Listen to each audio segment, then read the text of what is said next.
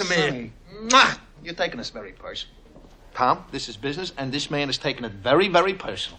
Come on, Mikey. Tom, wait a minute. I'm talking about a cop that's mixed up in drugs. I'm talking about a dishonest cop, a crooked cop who got mixed up in the rackets and got what was coming to him. That's a terrific story. And we have newspaper people on the payroll, don't we, Tom? They might like a story like that. They might. They just might. It's not personal, Sonny. It's strictly business. This is what's been on my mind for the last week. So finally I get my chance to tell my podcasting fish story. Jason has mentioned I have a show called Trumpet Dynamics, and I had a really negative experience with it. I think it was early 2018.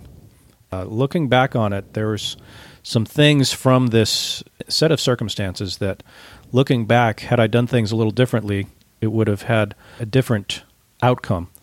Basically, what happened is I stirred up a little bit of controversy within the trumpet community. Rather than remaining aloof to the things that were said about me and to me, I got myself emotionally involved in it. Like I took things personally. Things were said to me that, well, they had no business being said to me. But my big mistake with it was just taking things as if they were directed to me personally. And I didn't, who is this person? I don't know this person. What's going on in their life right now? Why are they saying this? And because I took it personally and I tried to fight back and I tried to go on the offensive and I really shot myself in the foot. And what could have been an opportunity to really build my audience, because controversy is great for building an audience if you do it correctly. Well, I didn't do it correctly, unfortunately. And it could have been a great opportunity to build my audience and also open up a discussion that is quite frankly needs to be said. It had to do with women playing trumpet. Can they play it as well? It's kind of a big thing. Women have dealt with a lot of discrimination over the years because it's been a very male-dominated, probably until the time that I was in high school. I think it's balanced out a little bit more in the last couple of decades. But man, it was a thing that had to be said. It was a conversation that should have been opened up, and maybe some bridges could have been built rather than burned. Unfortunately, my response, it hurt far more than any good that could have come from it. I'm just telling the story because it's just so important, I think, when you're in those moments, when you're in the heat of battle and you're like you feel like you're just under attack.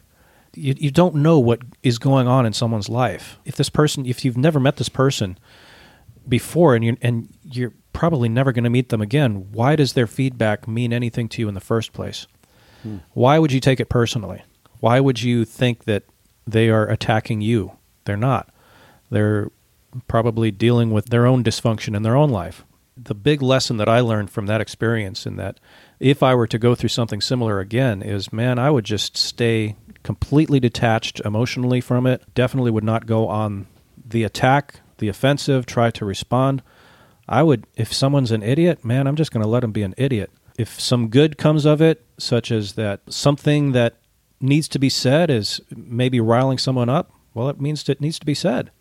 And I'm going to use my podcast, or this little platform that I have, I'm going to use it to be that vehicle, having that conversation that needs to be had. In that case, it was women trumpet players. In the future, it could be something else. I think that was just the big lesson learned from that experience. Maybe someone listening to this can maybe take something away from it, and if they find themselves in that position, stay away from it. Don't get emotionally involved in it. Just let idiots be idiots. Go in for the kill when the time is right with your offer for their email address. If I can just say one other thing, is that be very careful with whom you do business. Back in this time, I brought on someone that was going to handle the social media for the podcast, and he was a trumpet player, and he seemed really friendly, really outgoing. Just reached out, and I thought he was had a podcast or something, and just the way he interacted was just really super friendly. And I said, well, if you want to help out with the podcast with some of the stuff, and we did it for about a month, and I didn't really vet him that well, but when all of this stuff came about with all of this controversy and all of the things being said, the guy completely threw me under the bus. Totally threw me under the bus. Went onto the biggest Facebook group for trumpet players and just said, James is a misogynist. He's a bigot.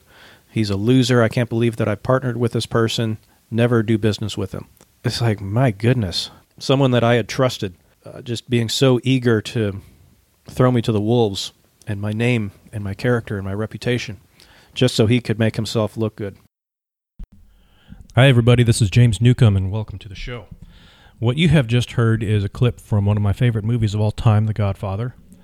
And following that was a clip from a podcast that I did for the Musicpreneur show that I used to host, and now it is hosted by my friend and colleague, Jim Lambie. He's doing a great job with it, and you should check it out, musicpreneur.com. If you're like an entrepreneurially minded person who plays music, you'll get a lot out of this show, I promise. It's hosted by Jim, who's an active musician, and he's working on balancing. It's a balancing act between doing music and doing podcasts, and he's doing a fine job with it. So check it out, musicpreneur.com. Now, what you just heard is me telling a story about something that happened in about 3 years ago, 2018, and it had to do with this show, Trumpet Dynamics. And, well, I mean, you heard the story. But since that time, in the intervening 3 years, me personally, I have really done a lot to just extricate myself from social media. And it wasn't just because of I had one bad experience with Facebook or a Facebook group that I had.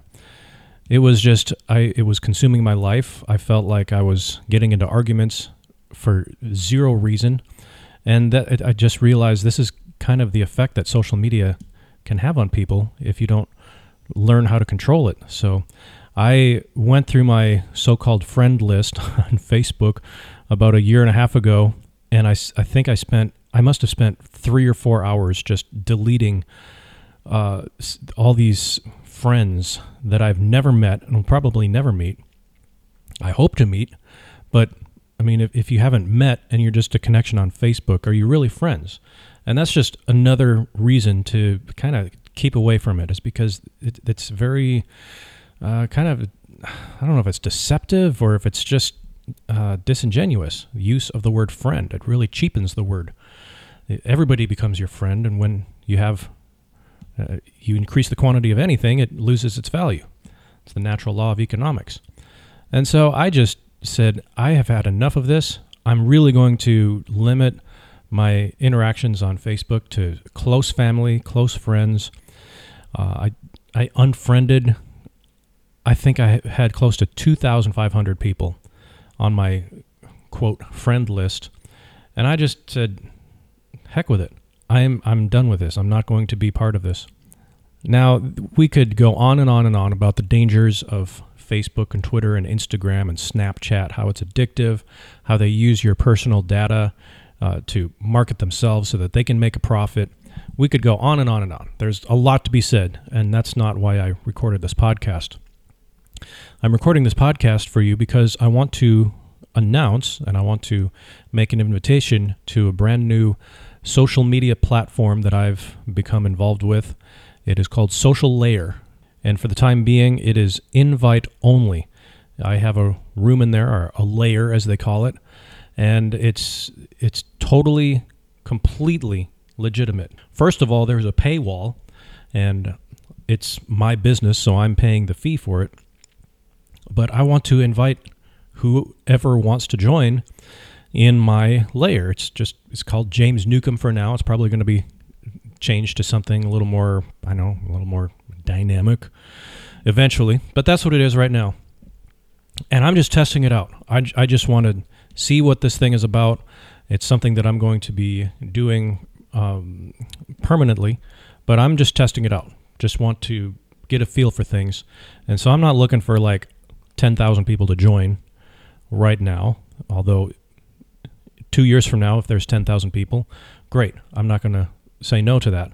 But if I were to have 4 or 5 people in my social media layer for now, that'd be great. Just to test things out, just kind of get a feel for it before I go full scale promoting it and getting people involved or getting people invited, active in the platform. So if you want to check it out, it's invitation only. There's no link. Just send me an email, james@jamesnewcomontrumpet.com.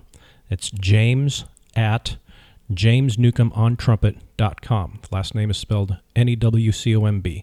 james@jamesnewcomontrumpet.com. Just say, invite me to the social layer, something like that, that says you want to be part of the new social media platform.